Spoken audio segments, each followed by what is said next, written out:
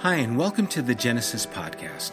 We're so glad to be able to bring a small portion of our community to you through this medium, and hope that you'll join us in our endeavor to embolden one another to change the world by effectively representing Jesus Christ. If you would like to know more about who we are as a community, as well as when and where we meet, you can visit us online at thegenesisstory.com.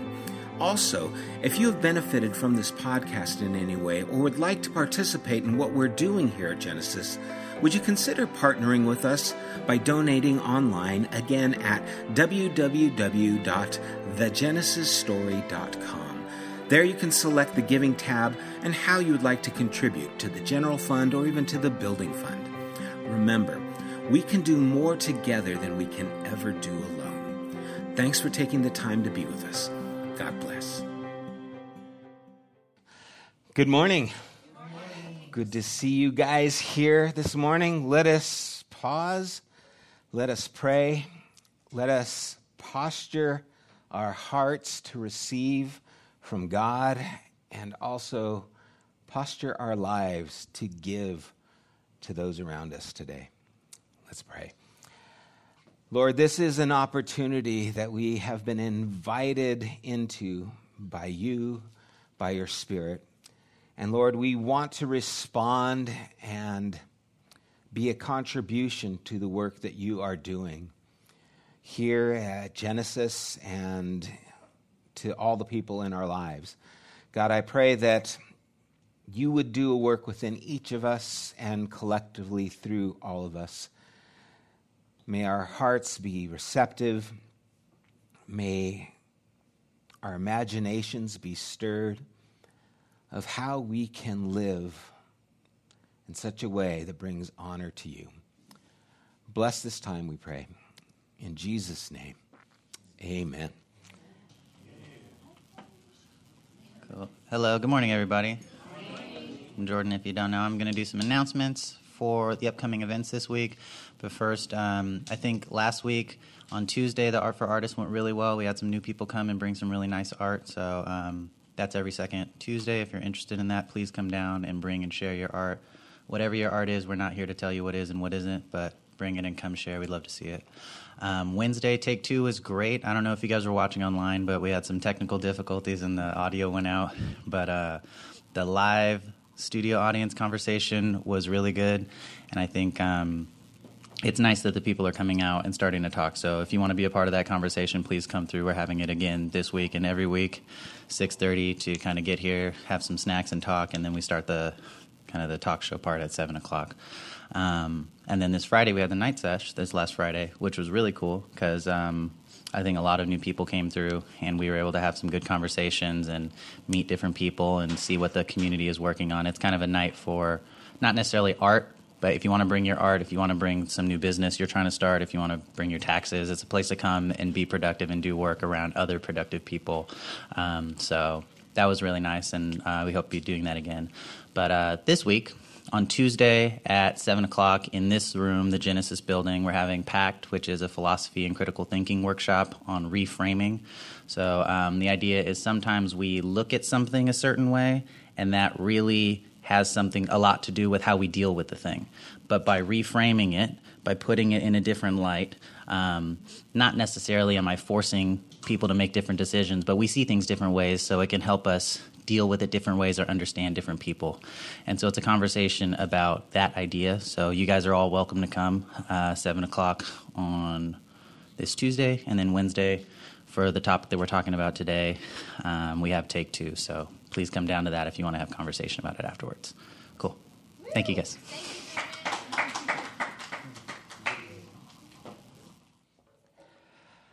This morning we are going to continue in probably the most difficult thing that Jesus has asked of us.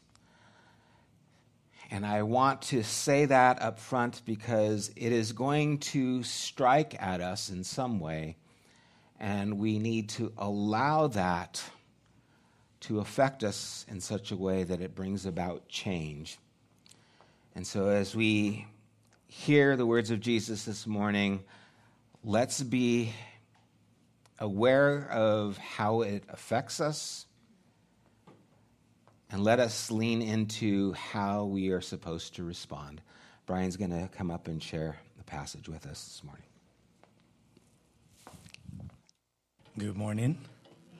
We are reading out of Matthew 5, 43 through 48, out of the English Standard Version, and it's subtitled, Love Your Enemies. 43. You have heard that it was said, you shall love your neighbor and hate your enemy. But I say to you, love your enemies and pray for those who persecute you, so that you may be sons of your Father who is in heaven. For he makes his sun rise on the evil and on the good, and sends rain on the just and the unjust. For if you love those who love you, what reward do you have? Do not even tax collectors do the same? And if you greet only your brothers, what more are you doing than others? Do not even the Gentiles do the same? You, therefore, must be perfect as your heavenly Father is perfect. I know many of us have heard those verses many times. I don't know about you, but every time I hear them, there's something in them that strikes me, something in them that just, well, what about, I have questions. I want to know, what does he mean by this? And what do you mean by enemies? And what do you mean by perfects? And what are you trying to communicate to me? As we've been dealing in this series, The Politics of Jesus, we have seen that he is putting this stark contrast of how we live in this world, how we conduct ourselves, and how we have authority compared to how God does. And that's the comparison. The kingdom of God is not like the politics of man. It's neither left nor right nor religious. It has in its core the interest of others. And so as he starts this and he says to love our enemies, remember we've been looking at how there is a heavy command and there is a light command, right? It's you will not commit murder. That's the heavy command, but you should not be angry with your brother without cause. That was a lighter command, but Jesus said it's connected. If you don't see the importance of the heart, it will lead to the murder. Or he says, do not lust. Do not commit adultery, right? These things are seeming like, well, what does this have to do with one another? Well, divorce and coveting, they are connected. All these things are a matter of the heart that shows up in our lives. And today it's similar. He starts off with the heavy commandment. You have heard it said that you shall love your neighbor. And that's clearly seen from Leviticus 19. Leviticus 19:18 says, you shall not take vengeance or bear grudge against the sons of your own people, but you shall love your neighbor as yourself. I am the Lord. Now, the question then is, where does this idea of hate your enemy come in? Right? Because there is nowhere that I know of in Scripture where we are told to hate our enemy. Now, there are some places, where it talks about, like the Psalms will say, Lord, I hate those who hate you, those kinds of things. But it's not a command to go out and hate your neighbor. But it is a sentiment at the time of Jesus that was questioned. How do we love our neighbor? And who is our neighbor? And one of my favorite people just came in the room. Two of them, I should say, right? Yeah, better correct that before I get in trouble. I meant my wife. What are you guys talking about?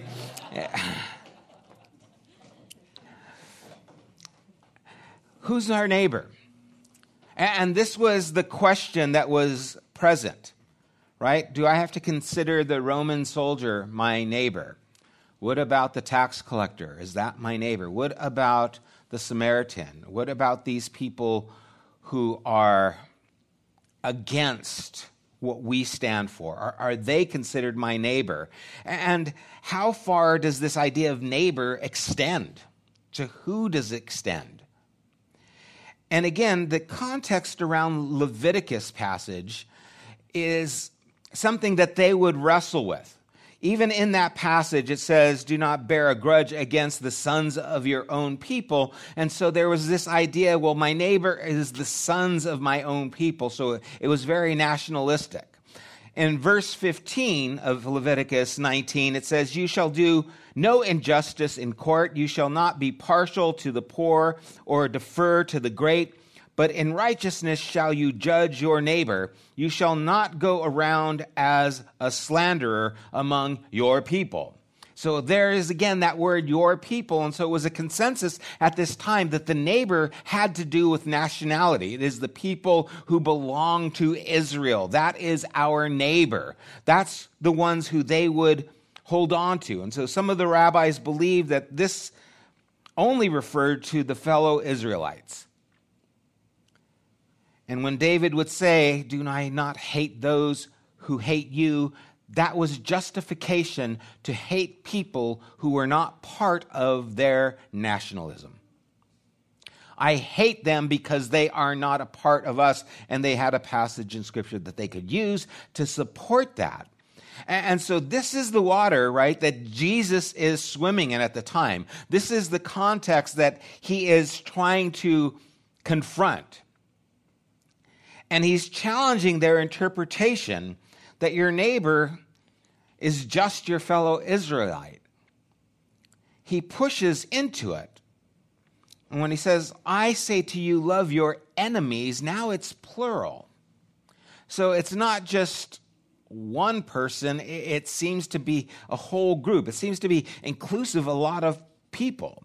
And when he says to love your enemies, it's a present imperative, which means it's an ongoing posture, not a one-time deal. You are to have this attitude of, I am caring constantly, loving these people. Which again, for me, opens the door to all kinds of questions. Wait a second, because now I have to start asking, what about who are my enemies? And what does that have to do with me? What about the Nazis, right? What about, the Taliban or Al-Qaeda? Or fill in the blanks wherever you are in the world, whoever you see as an enemy. This is radical. What it's asking us to do is just, it defies my logic in so many ways. And this has got to be probably the most radical teaching of Jesus. There's nothing that I know of found in the Torah that tells us that we are to love our enemies. There are proverbs that say you're to do good to the stranger and the foreigner. And there is one area in Scripture, the Hebrew Scripture, that I think alludes to this that we're going to look at later, where I think God is tipping his hat to what he actually cares about. And we see that Jesus is expanding the understanding of neighbor much further than they had imagined. He did that in the story of the Good Samaritan, where the Good Samaritan was actually the neighbor who was showing kindness to the Jew. But he wasn't in their family. To get to the bottom or the heart of this, I think we need to understand a few things. One of the things we need to understand is this word love. Because it's the word agape, and many of us have heard that word in the Greek, and we have an idea of what it means. But the meaning is crucial, right? Because to us, when we love something, it has to do with emotion. It has to do with feeling, at least most of the time. But really, to understand this, it is a word that does not mean have emotional sentiment for. It doesn't mean you have to like them. It doesn't mean that you have to want to be nice to them. The word agape has nothing to do with how you feel, but everything to do with how you act. Now, why is that important? Well, I don't have a lot of control of how I feel sometimes, right?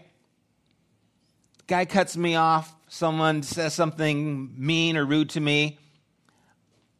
How I feel usually just happens at that moment. It's sparked by an incident.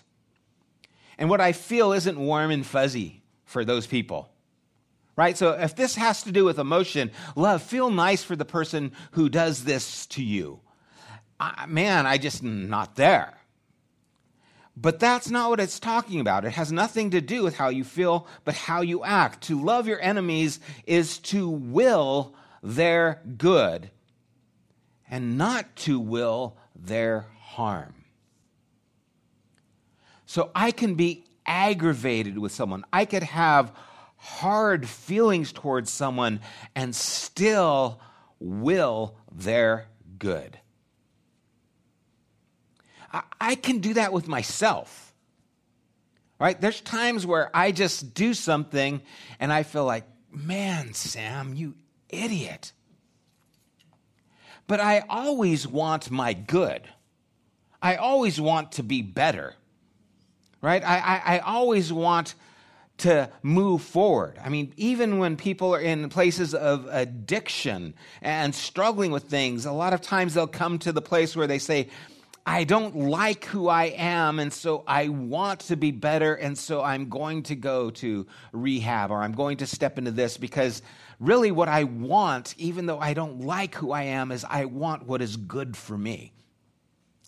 And we can do that towards other people, even people that anger us, even people that we dislike, even people who are our enemies. We can still want what is good for them, even while we are feeling the emotions that we do about the circumstances and for them.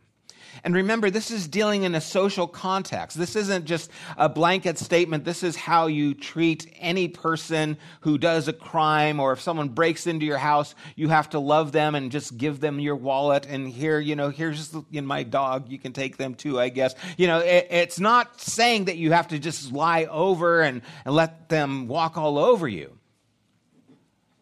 But it is saying that you do want what is best for them, and you don't want harm for them. Even if you have to defend a situation or yourself, you're not doing it because this is what you want. You're doing everything you can to help their lives move forward. Later on, Jesus would say things like, I tell you that if any man loves his father, mother, sister, brother more than me, is not worthy for the kingdom, that you're to hate your parents. Now, what does he mean? He's not talking about emotion. Again, he's talking in hyperbole. He's trying to help us understand the commitment that God is wanting of our lives. And thankfully, Jesus gives us, again, examples of what this looks like. Right? Love your enemy, and then he says, and pray for those who persecute you. And essentially, these are the same thing. It's a parallelism, it's called. Right? You love your enemy, and you pray for those who persecute you. This is how you love your enemy. You pray for them because they're the ones who are persecuting you. That's your enemy, and this is your response to your enemy. Pray for them. You see, that's a matter of the will. I can pray for you even if I'm mad at you. I can pray for you even if I don't like you. Even if I'm hurt by you. I can choose to want what is good and ask God to do what is good for you. And the enemy is defined here as those who persecute you. Who is your neighbor? Everyone. It's not just a group of people, it's everyone. And this is a deliberate refusal to let this poison affect our souls beyond whatever the initial wound is. Right? Someone persecutes me, someone hurts me. That happens. That's affected me. But I'm not going to let that poison go any deeper than that initial wound, because what I'm going to do is I'm going to bring healing in prayer for them. The healing is for me, that we hope will overflow to them. But that initial wound is still there. It doesn't just disappear. We don't just pretend everything's okay. Oh, I just love you. I don't know why I did that. But what we don't want is to stuff it down, pretend it didn't happen, ignore those things, and allow it to just poison our souls. How do we deal with it? We pray for them. And maybe we even pray for ourselves. We deal with it in a kingdom way. And so he would say in verse 45, so that you may be sons of your Father who is in heaven. Why do we react this way? So that we can look like our Father. Remember, a father or the son of your father, especially in this culture, was a big deal. It carried with it the name. It carried with it the prestige. You are a son of Abraham, right? The sons of thunder, the ones who are following Jesus. Your name has to do with who you are and who you belong to. And so you represent your family, and your family's characteristics fall into you. And so if we want to look like our Father in heaven, this is how we respond to those who persecute us, those who would hurt us, those who would afflict us in some way. If we want to respond in a way that looks like our Father, we do it this way.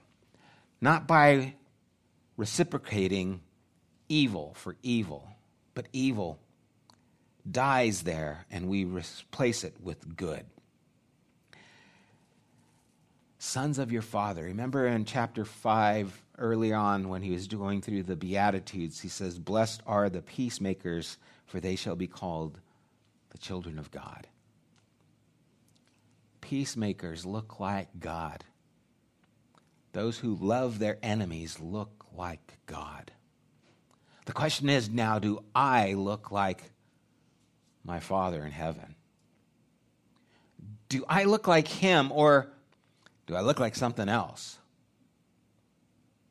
Is the bitterness of what's happened to me showing up instead of making peace, instead of praying, instead of showing that I actually care about them in whatever way that looks like? And we'll talk about that a little bit more, right?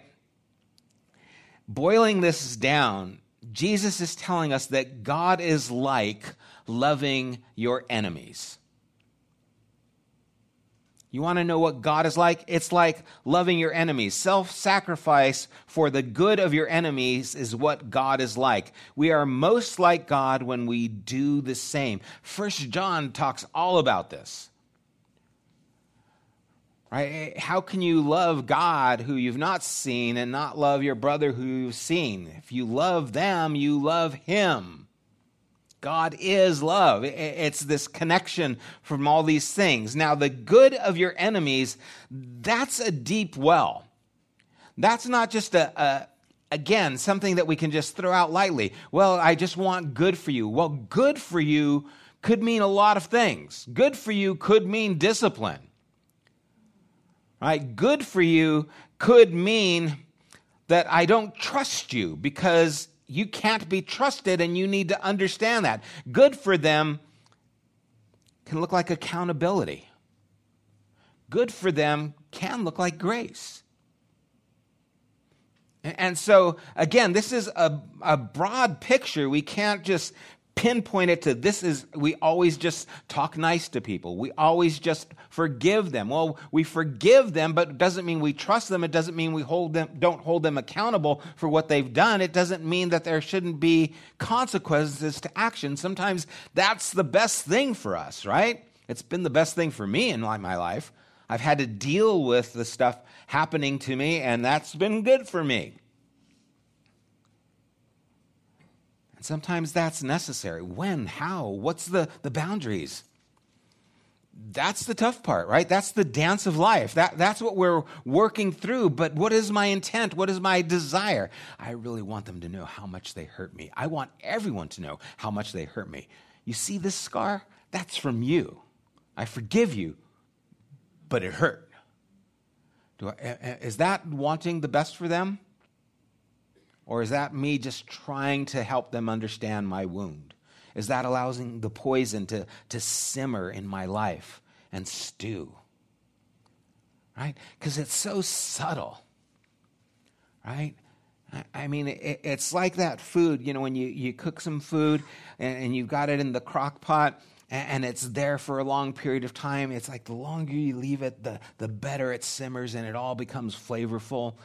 Sometimes that happens in our lives where these things start to simmer and we don't even realize how much it's affecting us. It's just poisoning our heart and our mind and our attitude towards people because we're not loving them. We're not wanting what's best for them.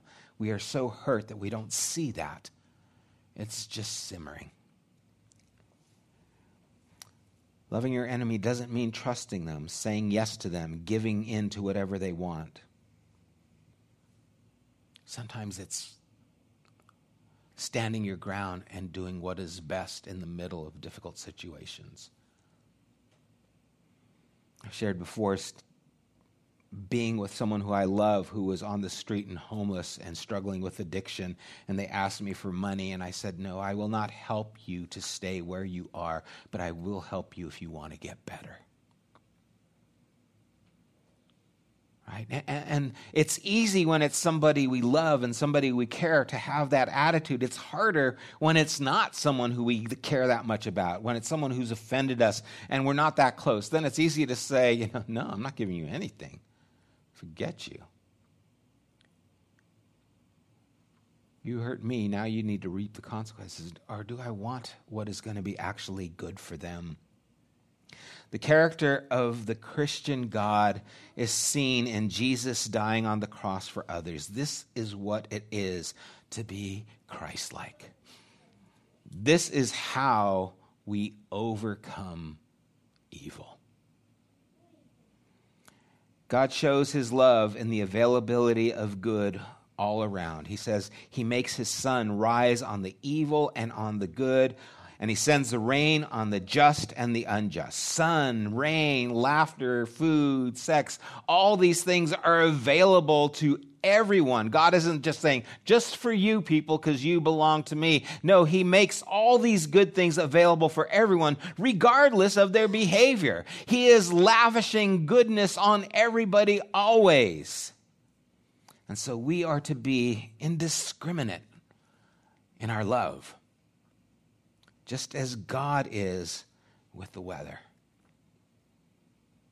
We are to want what is good for my children, for my grandchildren, and for everyone I encounter. I am to want what is good for them, even if I don't have the emotional connection that I do with some. There's a unique example of this found in the Hebrew Scriptures in the book of Jonah.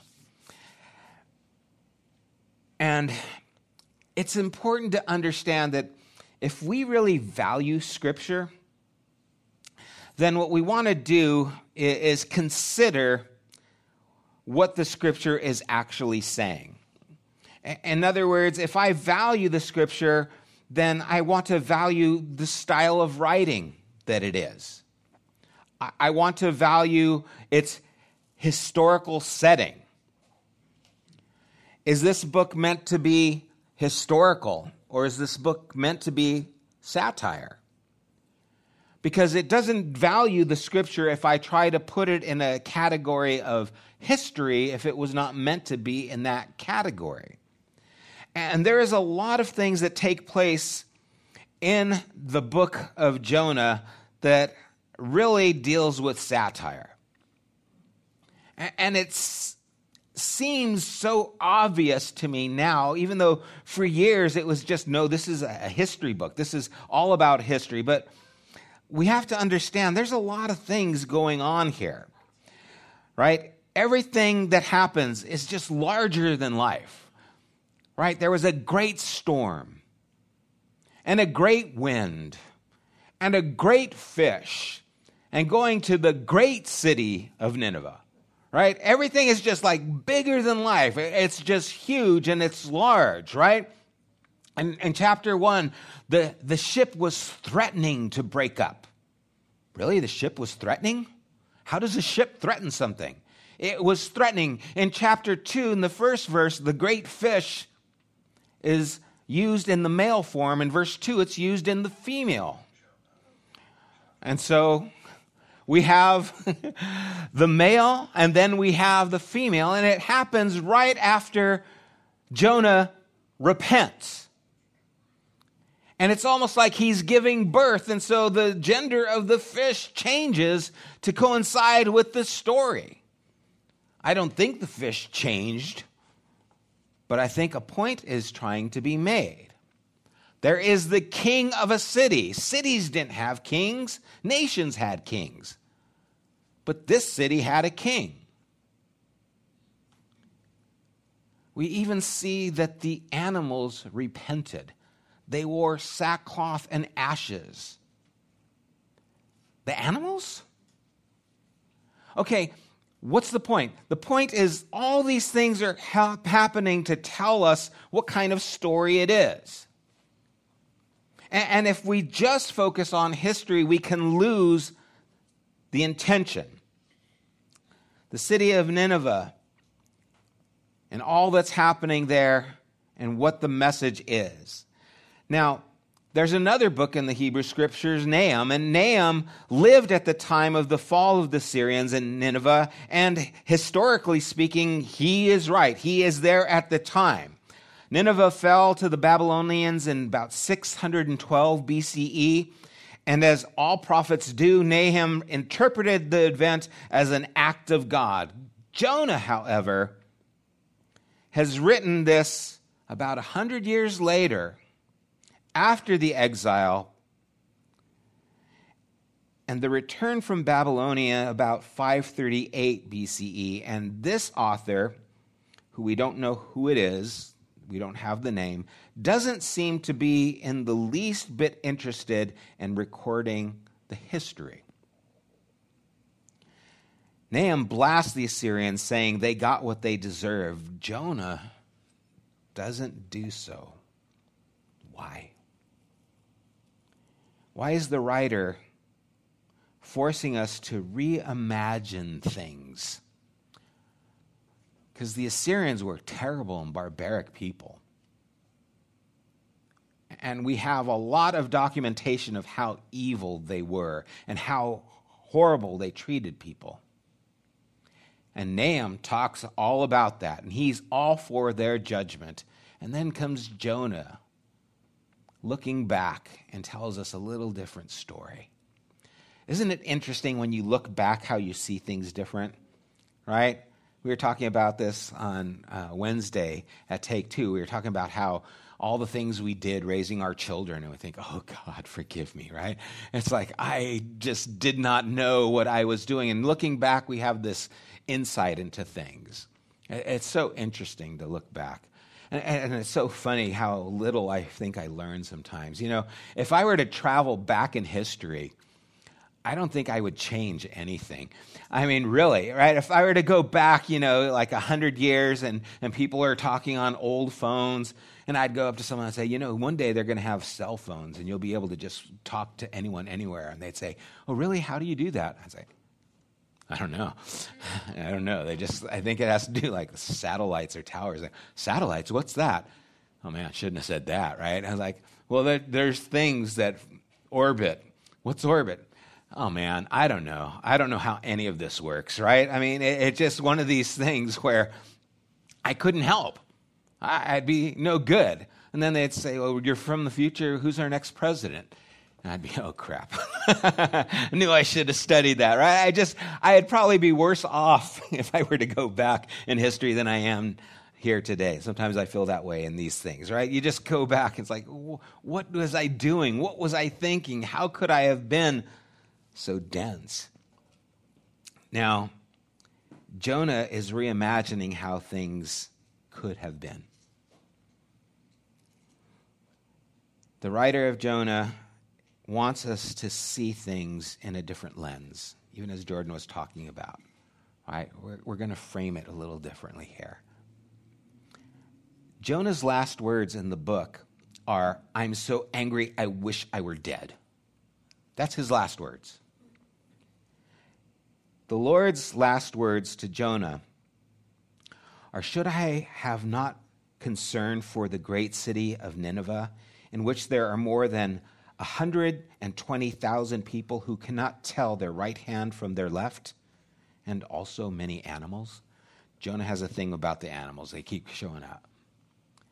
And so what we're seeing here in the words of the Lord in this book is, shouldn't I care about these people? And there's something about calamity that connects us to humanity. Something about looking back and seeing what happened to a nation and all those people, and how it affected them. And you having gone through something similar connects you to that and say, you know what, I know what it's like. And you know what, not every Assyrian was a bad person. You know what, whatever party you're at or in, not every Democrat is a bad person. Not every Republican is a bad person. And what we tend to do is take away the humanity and we vilify it so that we could put a name on the person.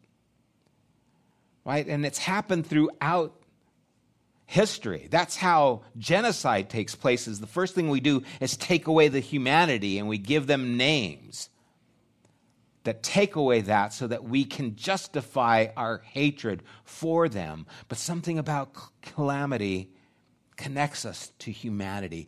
When I know what it's like to hurt, I can see it when it happens to someone else. And now I start to think a little bit differently. And the book of Jonah now relates in a way that Nahum couldn't. It sees their once enemies, now that they are not a threat, as people who cannot tell their right hand from their left. And so Jesus would say in verse 46 of Matthew 5, "For if you love those who love you, what reward do you have? Do not even the tax collectors do the same? And if you greet only your brothers, what more are you doing than others? Do not even the Gentiles do the same?" You're no different if you act just like them. The kingdom of God deals with humanity, not just your party, not just your ethnicity, not just your social economic group. It deals with everybody. And he says, and he concludes, "Therefore you must be perfect as your heavenly Father is perfect." Oh, great. Right? I hear that and I'm just like, oh man, that ain't ever gonna happen. But we need to understand what he's saying. The idea of perfect is mature, it's complete. It's not being morally without fault. And it's important because he's not telling us that. He's telling us to love the way God loves. When we choose not to bring retribution to satisfy our anger, but choose by our will to want and to do good, even by praying, then we look like our Father God. Then is our love being made perfect, being made mature, being complete. Jesus isn't telling us how to behave as much as he's embodying how we are to reflect the kingdom of God. And it's not about how we feel, it's about our will saying yes to the God impulse and no to the reciprocal impulse. So that it's not about me because I now belong to something more. And so I don't have to defend myself. I stand with the one who is my defense. Peter said of Jesus in 1 Peter chapter 2, when he was threatened and insulted, he did not retaliate, but entrusted himself to him who judges justly. do I trust that God will judge justly? And if I do, can I stand with him in how he wants me to treat others, which is to love my enemies and to pray for those who do all kinds of things against me? Because by doing this, I look like my Father who is in heaven, who causes the rain to fall on everybody, who allows the sun to shine on us all. I want to look like that, because I know what it's like to not look like that. I've done it too many times. And there's something life-giving when we are standing with God compared to standing with Jonah. And Jonah, in all his bitterness, all he could say is, I wish I was dead. This is awful. And God says, I care about everybody. That should be our heart. And getting there, people, that's our challenge. But we're not doing it alone. We've got God helping us, Jesus' words instructing us, and his Spirit giving us life. You know, the people who are sitting there hearing these things from Jesus, I cannot imagine how it was blowing their minds. They were just like, oh man, this changes everything. This is turning our world upside down. I don't think any of them were thinking, you know what? All I got to do is go to church on Sunday. I'm going to say a prayer, answer an altar call, and everything's good. No, this is disrupting life at the core. This is challenging them to live completely different. No one went away from these words saying, no problem. I feel so much better about myself. Right? Everyone left saying, oh man, what have we gotten ourselves into? But it's good. It's a good thing. And when we're taken into the arms of God, it's a good thing. Last night, my grandson Judah over there fell asleep in our bed. And when it was time to put him in his own bed, I got him, picked him up, and he kind of stirred, he's all asleep. Like, hey, buddy, I'm just going to go put you in your bed, okay? And he went like this. He gave me a thumbs up. And he just kept his thumb up the whole way, traveling to his bed. He was like, this is good. This is good. Whatever you're going through, following in the footsteps of your Father, this is good. This is good. Even if it's difficult, this is good. Let's pray.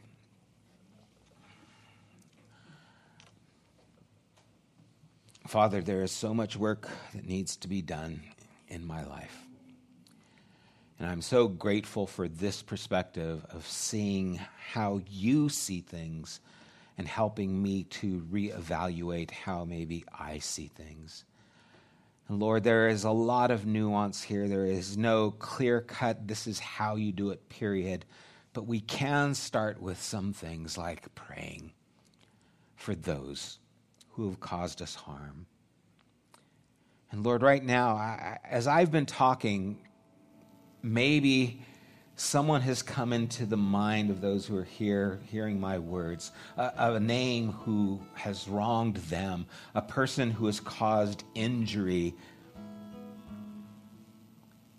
Lord, right now we are going to just take a moment, and as we are invited by you in these passages, I'm inviting all of us now to pray for these people that came to our minds. So I want you guys to take a moment, and whoever maybe has come to your mind, I want you to pray for them. Pray that God would give them blessing, the blessing of his presence. That God would help them to be poor in spirit, to be meek, to help them to be gentle and kind.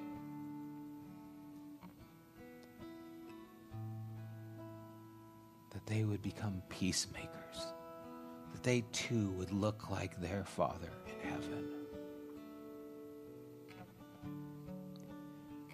And as you pray for them, may you understand that your Father is watching over you at those times when you needed just that. That he still brings rain and sun and good things because he loves you. And he loves them. Father, may our hearts be lifted by your character. May you forgive us our debts and trespasses as we forgive those who trespass against us. For it's your kingdom. It's your will that has come. We thank you in Jesus' name. Amen. A couple other things, guys, to remind you. We are collecting money for the Bibles in Haiti. I think we have about $2,700 for those Bibles. So if you'd like to contribute towards that, you can go to our website and give there. Let us know if you want to give towards the Bibles. $10 buys a Bible in Creole, their language, that we're going to give to a congregation there in Haiti, as well as just the things that we are trying to do here to keep things going. I want to let you guys know about that. I'll be sticking around afterwards. If you guys have questions, I'd love to talk a little bit more about some of the things I mentioned. I threw a lot out there. Some of the stuff was a little bit there to spark some interest and conversation, so I hope it did. And again, Wednesday we'll be doing this again, too. We'll be talking. It was great last Wednesday. We have more people coming out, having a discussion about some of these things. There's a lot to talk about here, guys. I have questions, so I hope you guys do, too. But anyway, I'm available here afterwards, and again, Wednesday. May the Lord help you to be more like your Father in heaven. That you would learn how to love your enemies, to pray for those who persecute you. May your light be seen by the choices you make and how you choose to respond. God bless you guys. Have a great week. Love you guys. You have been listening to the Genesis podcast. We invite you to join us at one of our weekly gatherings.